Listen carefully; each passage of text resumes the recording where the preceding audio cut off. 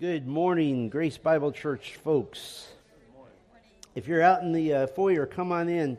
We're going to look at the Gospel of Mark this morning, and so we have a bit of material to cover, and I'm hoping to get to some bonus material. You know how you get bonus material on certain shows. So let's pray, and then we're going to hit the Gospel of Mark, hit the ground running this morning. Our Father, we come to you this morning thanking you for the opportunity to just begin to warm our minds and our hearts up to the Word of God. Lord, I pray that you would bless our time this morning. I pray that you would bless the Word. You always bless the Word. I pray that our time would be fruitful and useful and profitable, and that we would grow in grace and in knowledge of Christ. Lord, we need every Lord's Day. We need to be with your people. We need to delight in you. Lord, we pray for those among us who are hurting and who are in pain, particularly this morning. Lord, we pray for the Yepes family. Lord, we ask for your mercy and for your grace on Todd and on the kids. We pray, God, that your kindness and your presence would be extra near and dear in these hours. Lord, thank you for the Gospel of Mark. I pray that this morning it would thrill our hearts with your wisdom in presenting the person of your Son, Jesus Christ. We pray in his name. Amen. So I'm going to go through this at a pretty decent pace because I'm hoping to kind of get to a little bonus that for some reason has not been included in my notes over the years, but I've been continuing to study Mark, and so I want to just show you my favorite part of the Gospel of Mark, just the way it's structured, and we'll try to get to that at the end. So we're going to start with some introductory material, and there's a lot. Let's see if the clicker works. The clicker's not working. It's always there's always something. There we go. So there's a lot of introduction here because the author is not an apostle. And so we want to be real clear about this. The title has always been the same. According to Mark, 100 to 125 AD or so that's not when it was written. That's when the title was settled for certain. We would say that the Gospel of Mark was the first gospel written. Probably the second gospel written. Matthew would be first.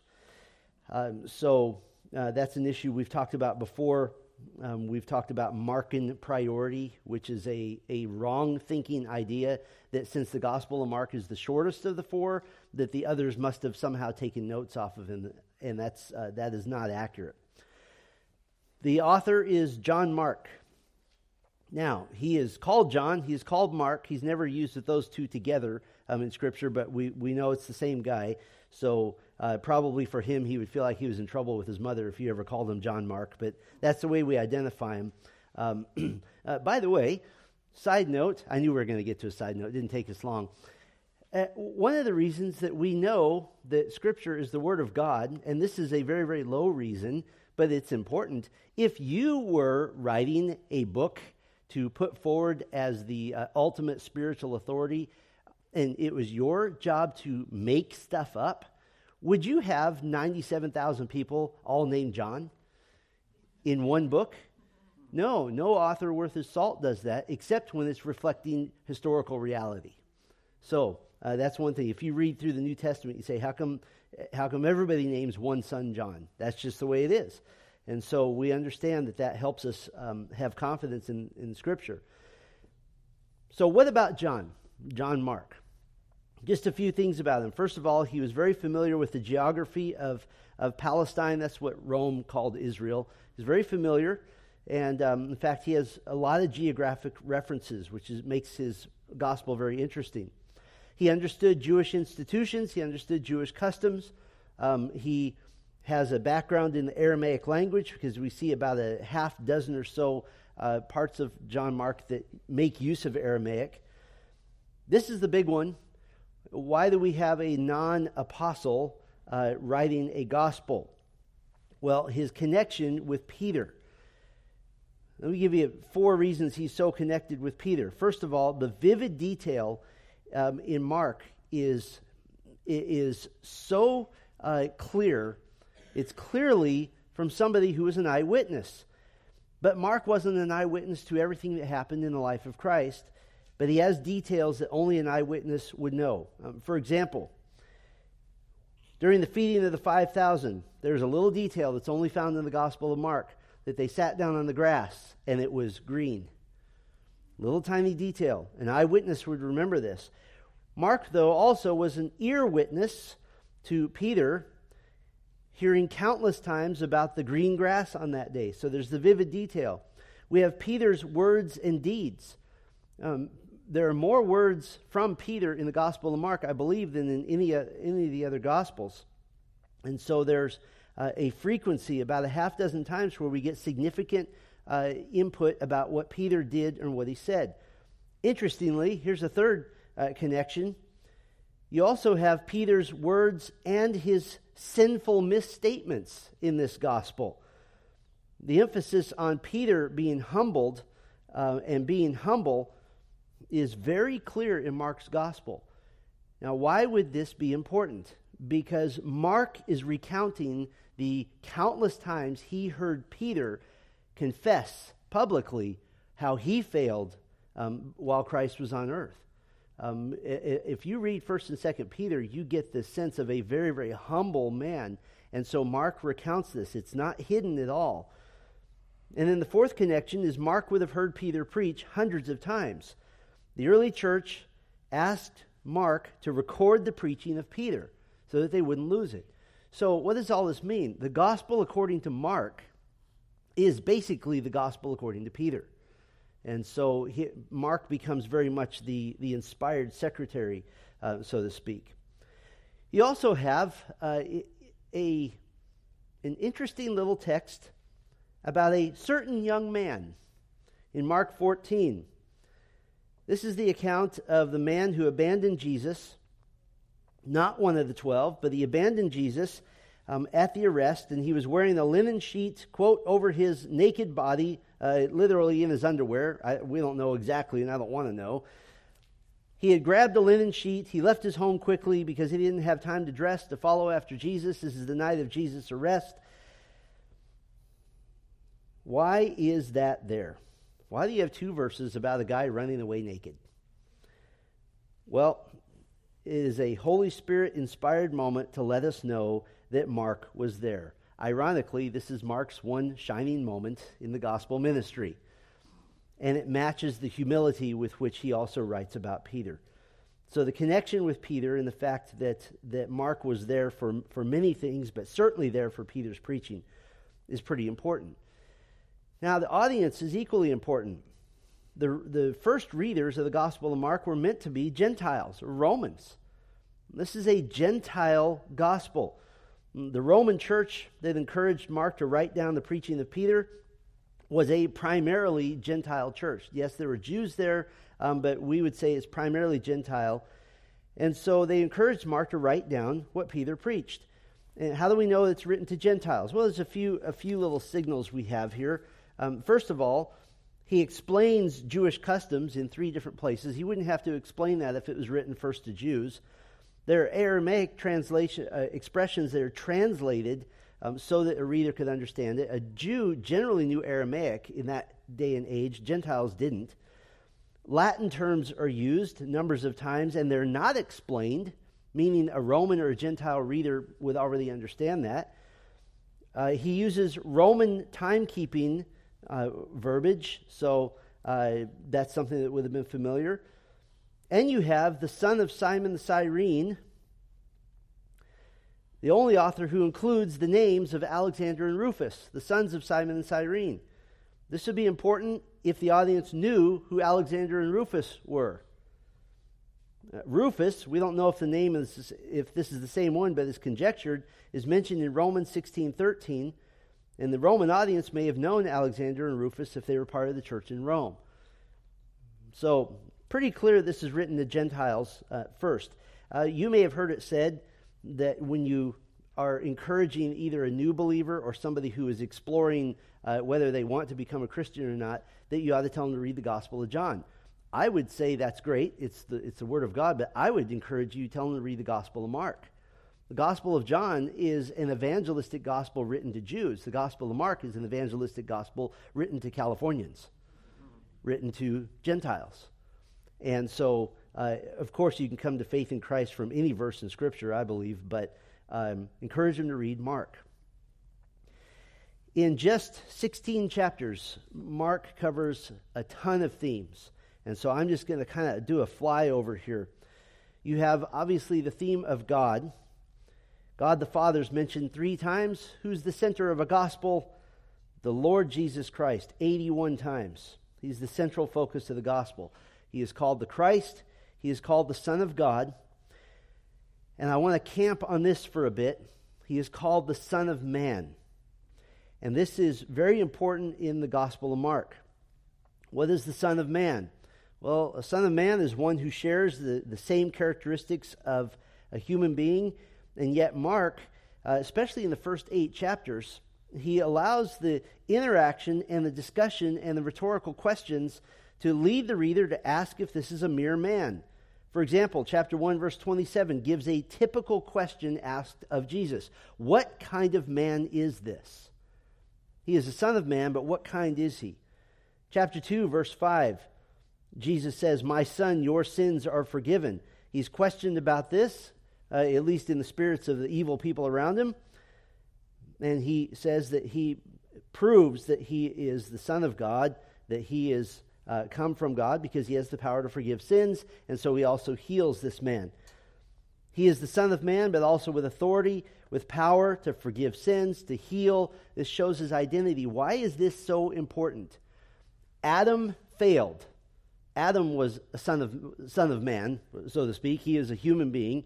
He is the Son of God.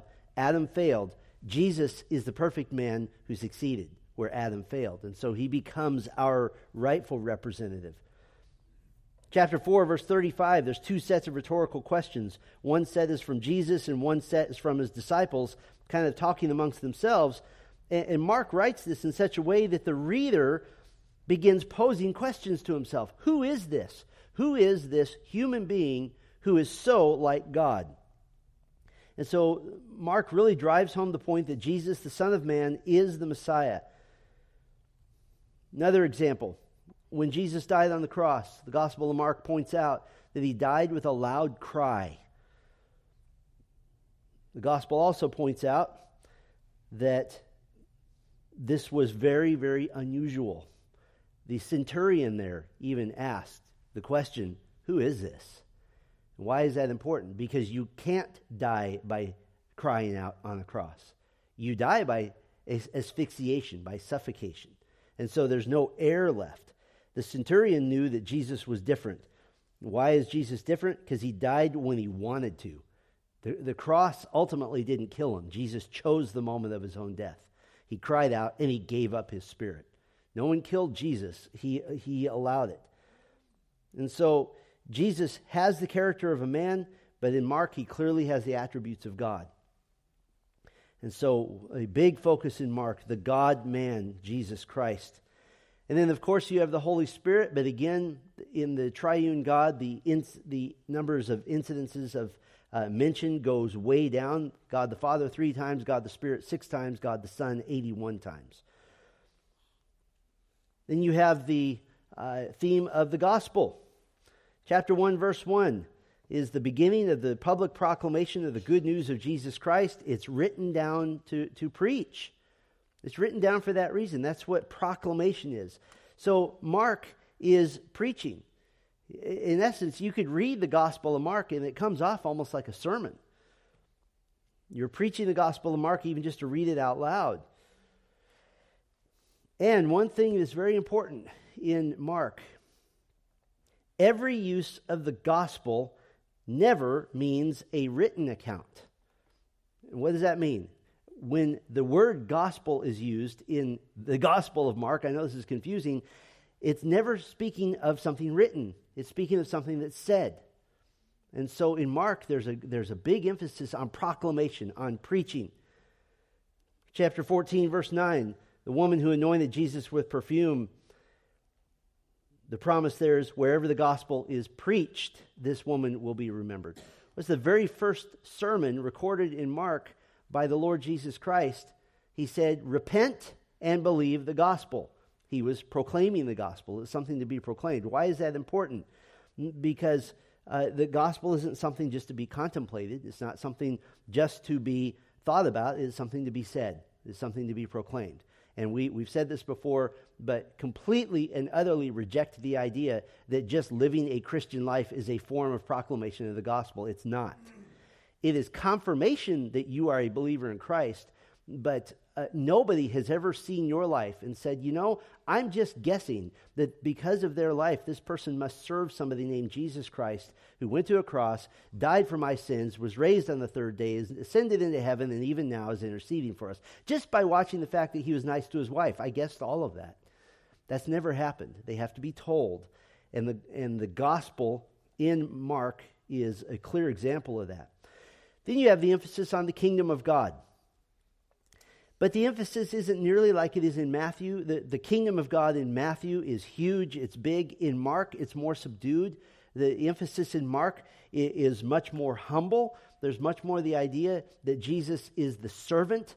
In fact, there's a lot of correlation between Jesus the servant in Isaiah 50, 51, 52, 53, 54, 55, and the Gospel of Mark, where he comes as a servant. He comes in humility. You also have the theme of the power of Satan. You have Satan named. You have unclean spirits named. You have demons named. And this highlights in Mark the battle with Satan. And every time Jesus consistently shows his authority and shows his dominance. Just for fun sometime, go through all the Gospels, and Mark would be a good one, and just figure out what you think the mood or the intensity of Jesus Christ when he's dealing with demons is. It's not panic. It's not, okay, I got to really get stoked for this interaction here with demons. It's just very matter of fact, because he is the Son of God.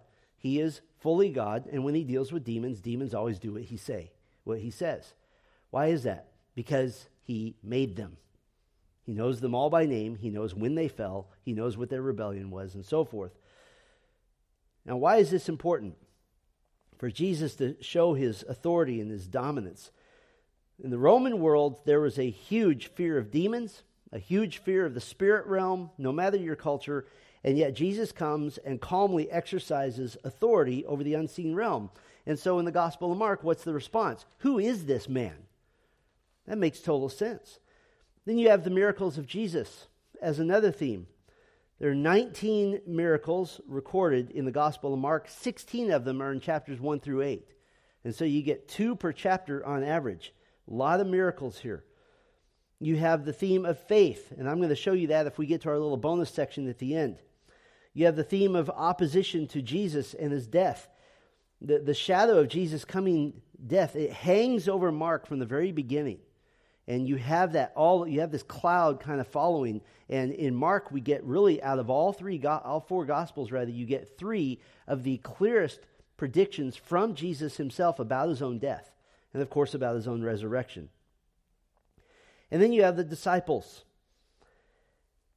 The example of my favorite literary part of the book that I'm going to show you will illustrate the disciples. Mark shows the disciples in an unfavorable light as men who were staggeringly slow to figure out the gospel and to figure out Christ. Reason number 4,211, we believe the Bible is the inspired word of God. Who are, other than Christ, who are the heroes of the New Testament? It's the apostles. The Gospel of Mark, from a human standpoint, is propaganda that makes the apostles look like idiots. Why? Because they were. And it's truth. And ironically, God uses them to spread the gospel to the whole world. But Mark just lays this bare. And you see them in their slowness to gain insight, to gain faith. What's the purpose of the book? Jesus is the Christ, the Son of God, and therefore should be followed. Jesus is the Christ, the Son of God, and therefore should be followed. So this is an evangelistic gospel. By the time you get to the end of the Gospel of Mark, you're very clear about who Christ is. At the beginning, Mark 1:1, the beginning of the gospel of Jesus Christ, the Son of God. This is the preaching of the gospel again. And at the very end, Mark 16, verse 6, he said to them, "Do not be alarmed. You seek Jesus of Nazareth, who was crucified. He is risen. He is not here. See the place where they laid him." So Jesus bookends the gospel and is just a terrific evangelistic gospel. We haven't done this in a while, but we actually have a Gospel of Mark evangelistic Bible study that we put together a number of years ago, just using some of the messages I preached when I preached all the way through Mark. And so if anybody wants to do that, it's designed for you to invite unbelievers to your home. If you can get them to drink coffee and listen to a sermon at the same time, then why did we pick Mark? Because it's an evangelistic gospel for Californians. Literary structure. You have the introduction of the servant, chapter 1, verses 1 through 13. You have his ministry in Galilee, chapters 1 through 4. And then the heart, the meat of the gospel is organized geographically. You have 4 withdrawals and returns from Galilee, going north, south, north, south, north, south. And so I've put the divisions there so you can follow along geographically with Mark. The end of chapter 9, now it begins the final journey to Jerusalem. Chapter 10, verse 1 to the end of the book. Now here is what is so glorious about Mark. Over one third actually of the Gospel of Mark is the Passion Week, is the week of the crucifixion of Christ. Chapters 11, 12, 13, 14, 15, 16. That's a lot. And so you get this wonderful slowing down of this detail of that particular week. Some key verses I'd like to point out to you. Mark 8:34. And calling the crowd to him with his disciples, he said to them, "If anyone would come after me, let him deny himself and take up his cross and follow me." That is a gospel presentation right there, encapsulated. Well, I want to add Jesus to my life. No, Jesus said, if anyone would come after me, let him deny himself, take up his cross, and follow me. Well, I'd like to think about Jesus. If anyone would come after me, let him deny himself and take up his cross and follow me. You get a definite sense from the Gospel of Mark that you either follow Christ or you don't. There is no in between. And I want to point something out. You've probably read this. You may have heard this. And we use it as a metaphor. I've used it, but it's actually an improper usage. Have you ever used the phrase or heard the phrase, "Well, it's the cross that I bear"? I've got weeds in my front yard. Well, that's the cross that I bear. I had 3 flat tires last week. That's the cross that I bear. And we use it metaphorically, and there's nothing wrong with that, and that's how language develops. But in Jesus' day, for somebody to say take up his cross only meant one thing. It is to die. There's no other meaning. So we could substitute, if anyone would come after me, let him deny himself, die, and follow me. What does the Apostle Paul say in Galatians 2:20? He says that I have been crucified with Christ. And I no longer live, but Christ lives in me. The life I live in the body, I live by faith in the Son of God who loved me and gave himself for me. So Christianity is not something you add to your life. You die. And that's one of the great symbolic gestures in the act of baptism, is somebody being buried and then raised with Christ. You have Mark 10:45. Another encapsulation of the gospel. This is Jesus speaking. For even the Son of Man came not to be served, but to serve. There he is as the servant, and to give his life as a ransom for many. And by the way, a little side note, not give his life as a ransom for all, but to give his life as a ransom for many. Jesus believed in limited atonement because he knew exactly for whom he was dying. And in Mark 15:39, and when the centurion who stood facing him saw that in this way he breathed his last, in other words, saw that Jesus died with a loud cry, which this centurion had never seen because it's physically impossible, he said, "Truly this man was the Son of God." Now, why is this important? A Roman centurion, from a human standpoint, just about the last person who can get saved.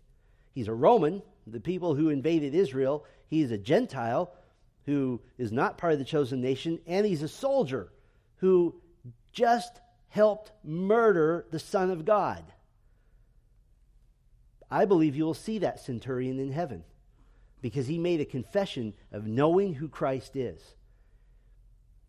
Now, if you're a Gentile reading the Gospel of Mark, and maybe you're a Gentile who says, I've done too much, I am so sinful, and you get to the part where a Roman and a Gentile and the guy who just murdered Jesus makes a confession of faith, ultimately, truly this man was the Son of God, what hope does that give you as a Gentile reading this? It says, well, if that guy can get saved, I can get saved. So that's some important verses there. Interpretive issues. Try to do this in most books if we can. There are about 25 major interpretive issues in Mark. Number one, no, we won't go through all of them. And whether you know it or not, if you listen to the series we did in Mark a number of years ago, we deal with all 25 of them as we go through them. But by far the biggest one, and not only the biggest interpretive issue in Mark, some call this the biggest interpretive issue in the New Testament, is, should Mark 16, 9 through 20 be included in Scripture? Let me just read it to you. If you want to follow along, you can. Mark 16, 9 through 20. We'll start in verse 8. And they went out and fled from the tomb, for trembling and astonishment had seized them, and they said nothing to anyone, for they were afraid. Now, you probably have in your Bible, beginning in verse 9, double brackets. Everybody have double brackets? Double brackets say that some of the earliest manuscripts do not include Mark 16, 9 through 20. I would say most of the early manuscripts do not include this. So what do we do with this? Well, I'll just tell you the conclusion. First of all, no, this should not be included in Scripture. And I hope that someday a publisher of the Bible has the courage to just stop at verse 8 and just let this thing die. But let me give you 5 reasons why some feel it should be included.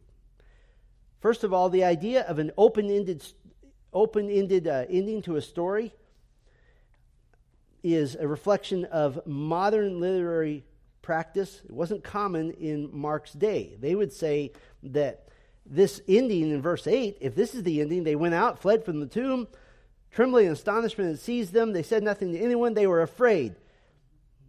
Reasons for inclusion would say that's a terrible ending.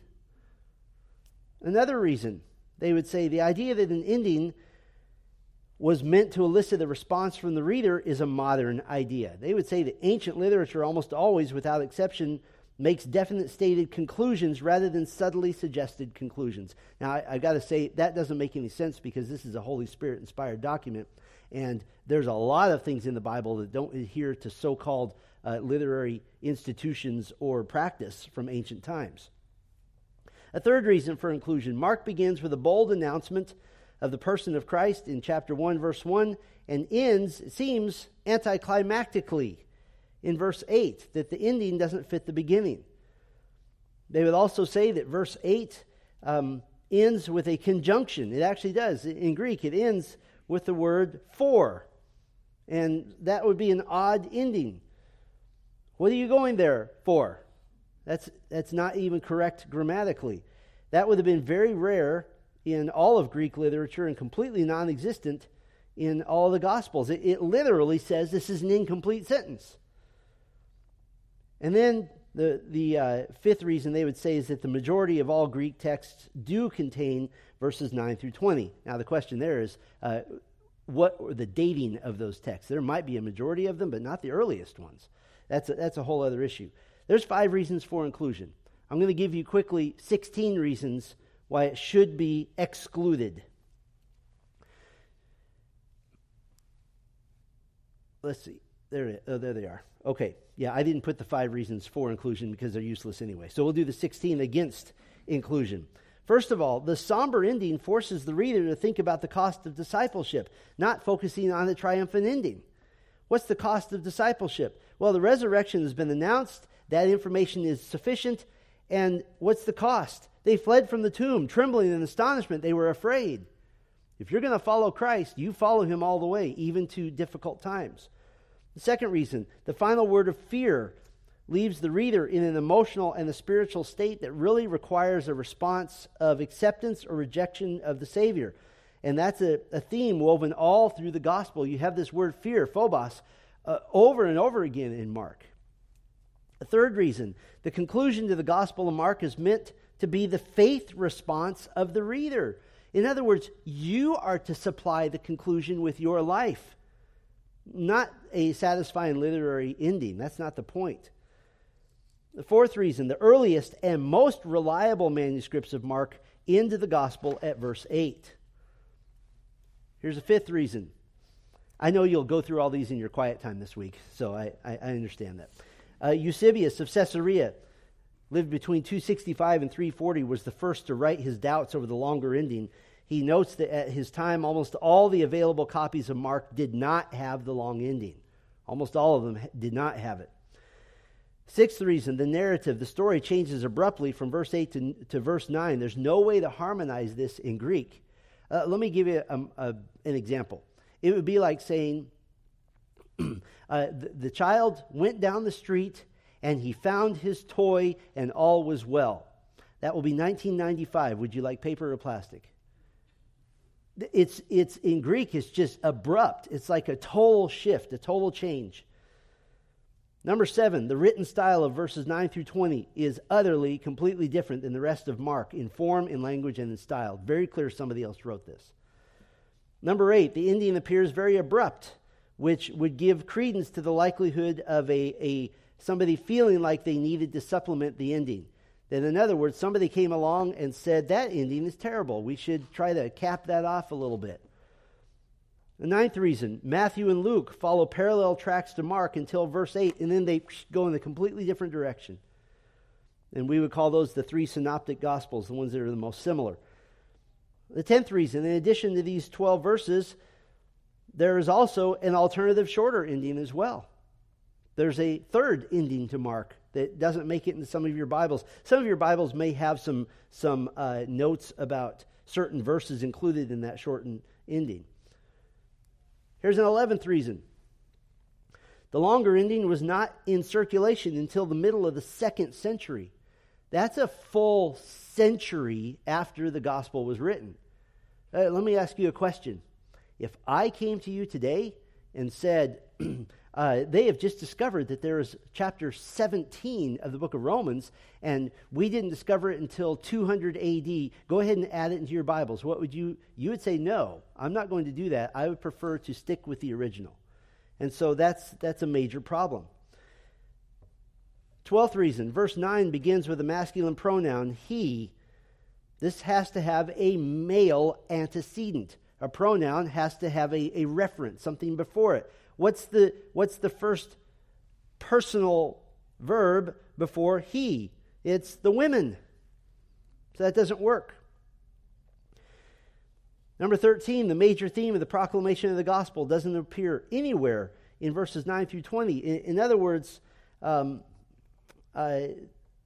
it's not emphasized the way it is in the rest of the gospel.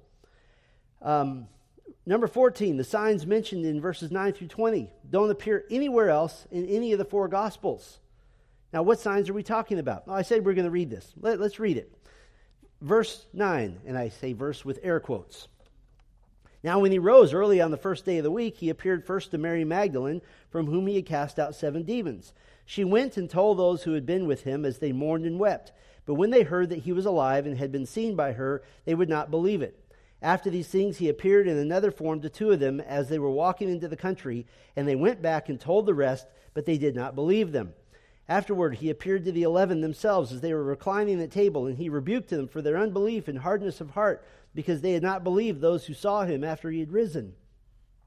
And he said to them, go into all the world and proclaim the gospel to the whole creation. Whoever believes and is baptized will be saved, and whoever does not believe will be condemned. And these signs will accompany those who believe. In my name they will cast out demons. They will speak in new tongues. They will pick up serpents with their hands. And if they drink any deadly poison, it will not hurt them. They will lay their hands on the sick and they will recover. You'll notice when we have the Lord's table once a month here, we don't have a poison table also, if you would prefer that. Verse 19, so then the Lord Jesus, after he had spoken to them, was taken up into heaven and sat down at the right hand of God.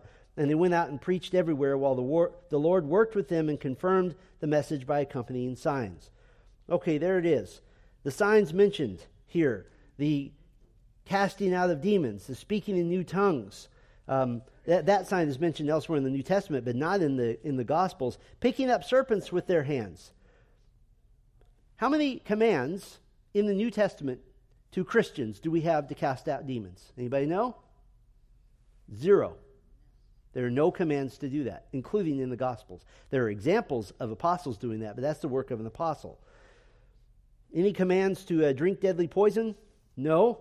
Now, I know that some church potlucks feel that way sometimes, but picking up serpents? Entire church practices based on picking up serpents, especially in Tennessee and Arkansas. That's just kind of in that area. So it just doesn't make sense from a sign standpoint. Number 15. Some of this sounds familiar. In fact, almost all of it sounds familiar because most of it is cherry-picked from other Gospels. It's just kind of pulled out. We don't know who it came from, but we know where. People started picking things out of other Gospels, other New Testament books, putting them together. Verse 9 is from Luke chapter 8. Verse 10 is from John 20, verse 18. Verse 12 is taken from Luke 24. There are other things taken from Luke 24, from Matthew 28, from John 20, Matthew 28. And so you have just this kind of cherry-picking idea here. One more, number 16. The final word in Mark, fear, is to express amazement, wonder, and awe. He uses this word 12 times through the gospel. Amazement, wonder, awe, fear. These are all hallmarks of the gospel, and it would be actually a perfect, beautiful ending to end on that word. I'll give you an example. Later on this morning, I'm going to read to you Paul's sermon in the city of Pisidian Antioch in Acts chapter 13. I try to end sermons on a fairly positive note.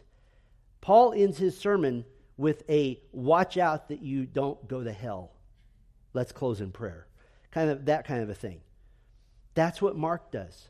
You get to the end of Mark, and the last word is fear. You've just read about the Son of God, who is the Son of Man, who is the one who can save you from your sins. What's it meant to do to the reader? It's meant to make you what? Afraid. And to run to the cross and run to Christ. So I actually think, even from a literary standpoint, it's a perfect ending. Absolutely perfect. So, there we are in Mark. We made it through. I want to show you my favorite part of the book. And this may seem a little nerdy, and I apologize if it does, but if you have your Bible, turn to Mark chapter 8. My favorite part of Mark is a technique that he uses.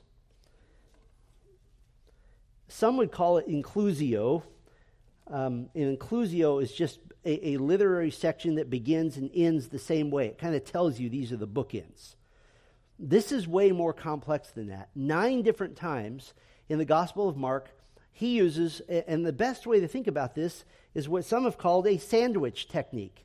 It's similar to inclusio, but way more complex.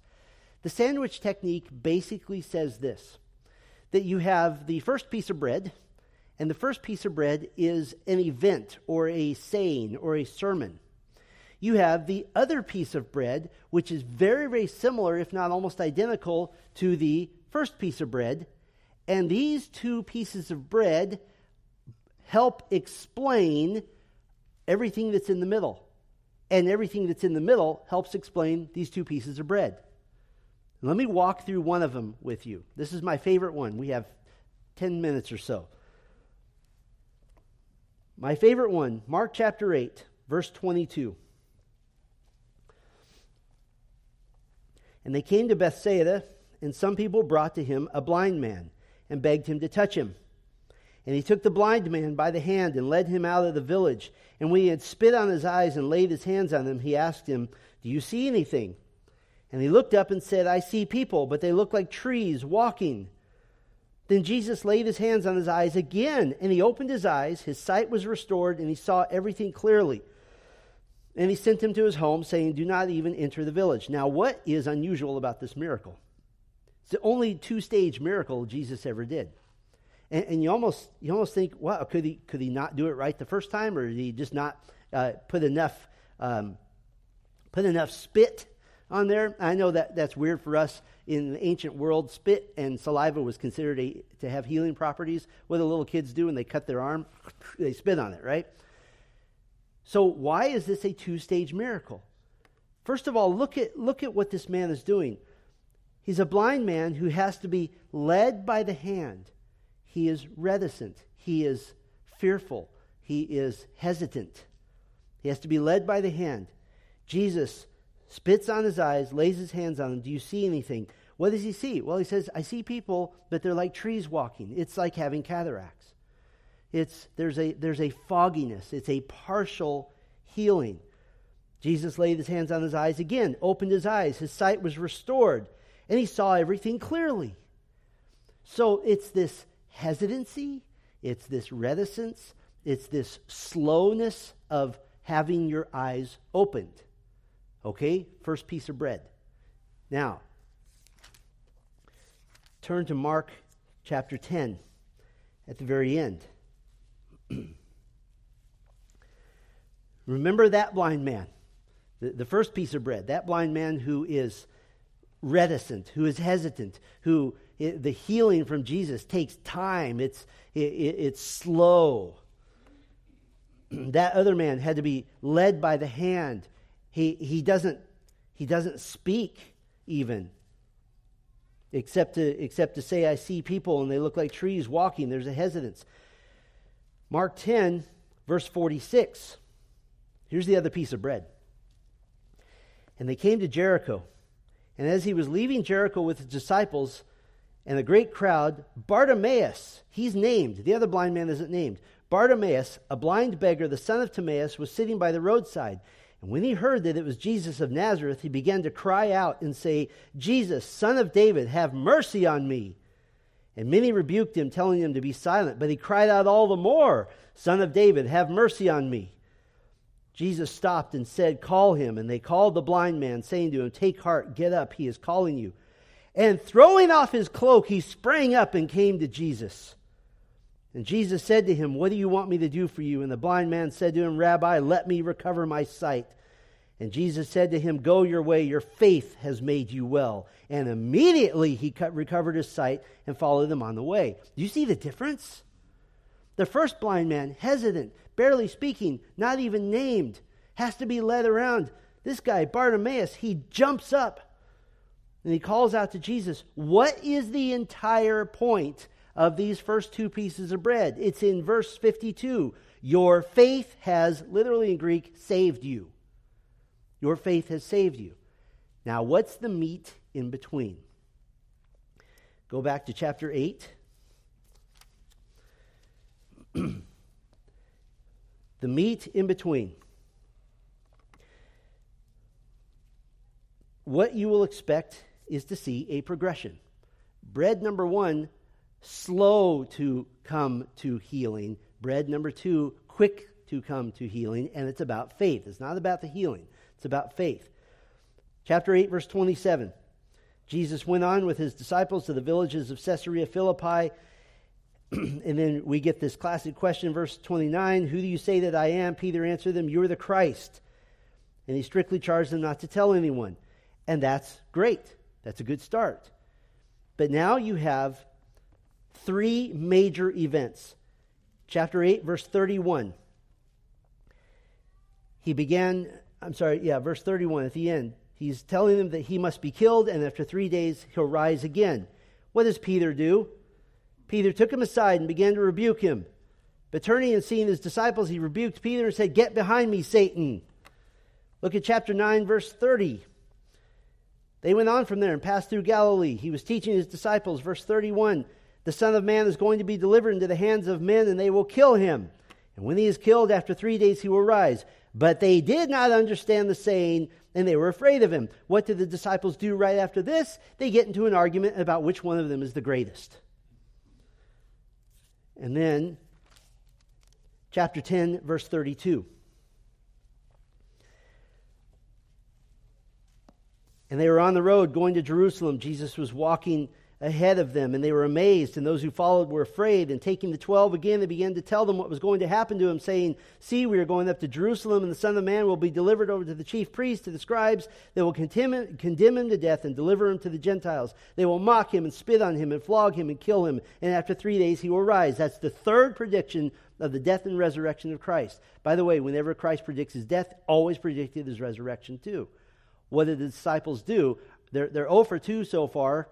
What are they going to do after this time?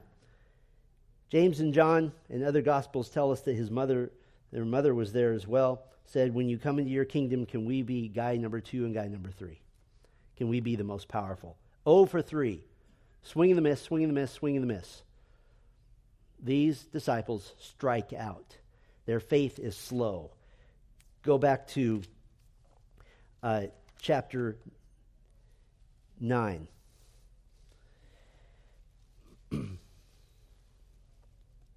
Verse 38. Here are your great apostles. John said to him, "Teacher, we saw someone casting out demons in your name, and we tried to stop him because he was not following us." What does that tell you? First of all, they're selfish. They want power for themselves. Second, they couldn't stop him. Jesus said, "Do not stop him, for no one who does a mighty work in my name will be able soon after to speak evil of me." In other words, the gospel is growing, and they don't get it. What is the meat in the sandwich? The meat in the sandwich is the slowness of faith of the apostles themselves. Illustrated first by the blind man who saw people like trees walking. But does that give you hope for our apostles?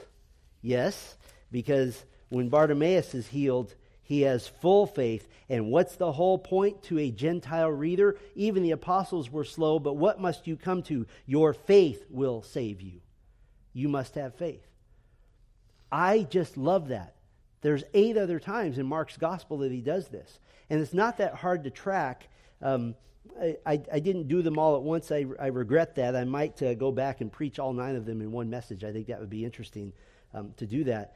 But as you go through Mark, when you see this little incident looks really familiar and is compared to a chapter or 2 or 3 away, look at those 2 and figure out what's in between, and you have a built-in commentary right in the book itself. There's no human being on earth that could think of this. This is purely the Holy Spirit. Why is this so important? The Gospel of Mark is meant to be dug into, to be contemplated and read by an unbeliever, and to get to the end and to say, and this is why I don't like Mark 16, 9 through 20 being included in Bibles, because when I talk to an unbeliever and I say read the Gospel of Mark, but the last part doesn't count, they're going to say, well, what kind of Bible do you have then? That's why I don't want it in there. But if you can find them a copy that doesn't have verses 9 through 20, and they end with trembling, astonishment, fear, that makes them think. And so that's the whole point of the Gospel of Mark. Thank you for letting me share that little bonus feature with you. I love that. It is tremendous to me. So we actually have a couple of minutes to ask questions. I know this is odd. So what questions do you have? You could ask about Mark, or you can ask about anything else. So either way is fine. And I won't make the sheep and goats joke this time. I know that's grown old, especially for the goats over here. So, yes, Ed. Well, obviously the charismatic churches hang their hat on those verses. Yeah.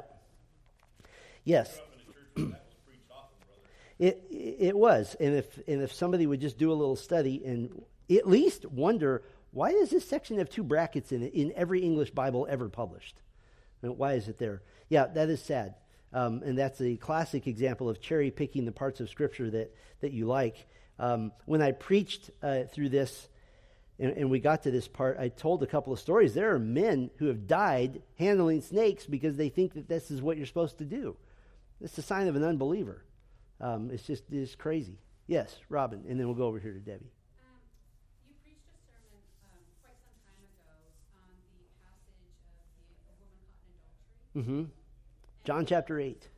Yes. I'm wondering if you could instant recall, if you're able to, kind of contrast that with this. Like, was that passage found in the earliest manuscript? John 8, the situation there and then I'm going to answer Debbie's question, and then I'm going to tell you one thing I forgot about. So I'm just putting that out there because I won't remember. John 8, this is the time when an adulterous woman is brought to Jesus, and he writes in the dirt, and nobody knows what he's writing, but he lets her go. He says, this is where he says, if anyone is without sin, let him cast the first stone, right? And he tells her to repent and to go her way, and she's forgiven. The difference between these, Mark chapter 9 is added in there, taken from a bunch of other sources in Scripture, put together rather badly, or Mark chapter 16, verse 9, put together rather badly and doesn't make any sense. John 8 was almost certainly not part of the original manuscripts of the Gospel of John, but it was very, very clearly a story that really happened and one that the apostles knew about. And so we put it in brackets, kind of like a second-hand story. We're not going to hang our life verse on this. I know that's terrible. John chapter 8 is my life verse in there. But it was an apostolic, well-known story that almost certainly happened. And so there's a lot more likelihood of that being useful. So when I've preached through that, we preach the other passages around it that help support the truths of that. Way different than the Mark 16. I'm very comfortable leaving John 8 in there because it was well known to the apostles and because it was something that likely, almost certainly really did happen. We just don't put the same weight on it as we do on inspired Scripture. So put it this way. When you read about, I told you last Sunday night about the city of Tirzah in northern Israel, a beautiful city with farms and things like that. The New Testament doesn't have a description of the city of Tirzah except that there's a city and where it is. But when I gave you historical facts that are not in Scripture but support Scripture, would you say, I'm going to memorize 10 things about the city of Tirzah to really bolster my walk with the Lord? You wouldn't say that. But do you think I'm lying either? No. It's supporting facts. So John 8 would be in that category of supportive facts that I'm just not going to take as Scripture. Mark 16, verse 9, totally different. There's things in there pulled from lots of Gospels and some things just made up. So we would put it in a different category. Does that help a little bit? I would see them very differently. Debbie. That one section that's red letter, it kind of sounds like Paul's ministry, except for the drinking poison. It does. Yeah, it does. It sounds a little bit. Is there any reference to that, like that they stole that? It may have been, well, hey, this happened to Paul. It might happen to you too. I would put that in the there's a reason the charismatics love this passage. First of all, it's funny to me that they're drawn to one passage that's not even Scripture, but they're drawn to it because it has the big extravagant things. And one of the hallmarks of charismatic theology is if it happened to the apostles, it ought to happen to you, up to and including getting bitten by snakes.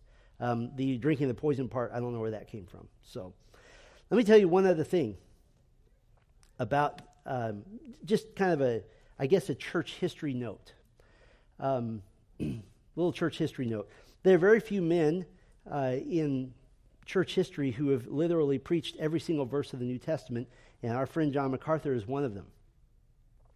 Historically, the Gospel of Mark is often the last one preached in a lengthy ministry. That's just kind of the way it's been. I'm not sure why that is. I have heard Dr. MacArthur read the Scriptures many, many times, and he has an eloquent way of reading Scripture because it reflects the heaviness and the weightiness of Scripture. I also heard him read Mark 16, verses 9 through 20. I'll give you some trivia about it, but here's how he read it. Now when he rose early on the first day of the week, he appeared first to Mary Magdalene, from whom he had cast out 7 demons. She went and told those who had been... You kind of go, sounds like he's reading the newspaper. Well, it reflected his theology to understand this. Here's a little-known fact. John MacArthur preached thousands of sermons over 40 years through the New Testament. The last sermon he preached in the New Testament was Mark 16, 9 through 20. And he preached why you can believe the Scriptures, but not this passage. I just mentioned that because I was there when he did it. It was on a Sunday evening in 2009, and everyone there knew that this was the last sermon in the New Testament that he was ever going to do, ironically, on a passage that we don't accept as Scripture. So that was kind of ironic. So he did that, and there was a 6-minute standing ovation at the end of that time, and rightly so. But it was just ironic that the very last sermon he does in all of the New Testament is on a passage that we don't take as historic. Lots of great verses in there, but just leave them where they were. You don't have to pull them out and start something new. One of the reasons, by the way, I don't like it when people take Bible verses, put them together in their own form and call it Scripture, is because that's exactly what the Quran is. The Quran is 75% Old Testament, ripped out of context. Because when you make up a new religion, it's a lot easier just to steal something else. So that's, to me, this is almost Quran-like. Leave it alone, leave it in its context. So, did we get to all the questions? I think we did. One more. We can do one more question. Yes? So I guess I would think the Legacy Standard Bible would leave it out. I don't know. Is it in there? I have one at home, but I need to look. And they have like a longer verse 20. Yeah, well, that's why there's so many versions of it. I actually know the guy who is heading up the Legacy Standard Bible, so I'm going to find out, and I will email him and say, you guys need to take this out. And I understand you have footnotes and everything, but if I'm a new believer I don't want to get to a part of my Bible and have it say this might not be Bible. What? I don't want to know that. That's not helpful. Okay, good question. All right, we should pray. Thank you for listening.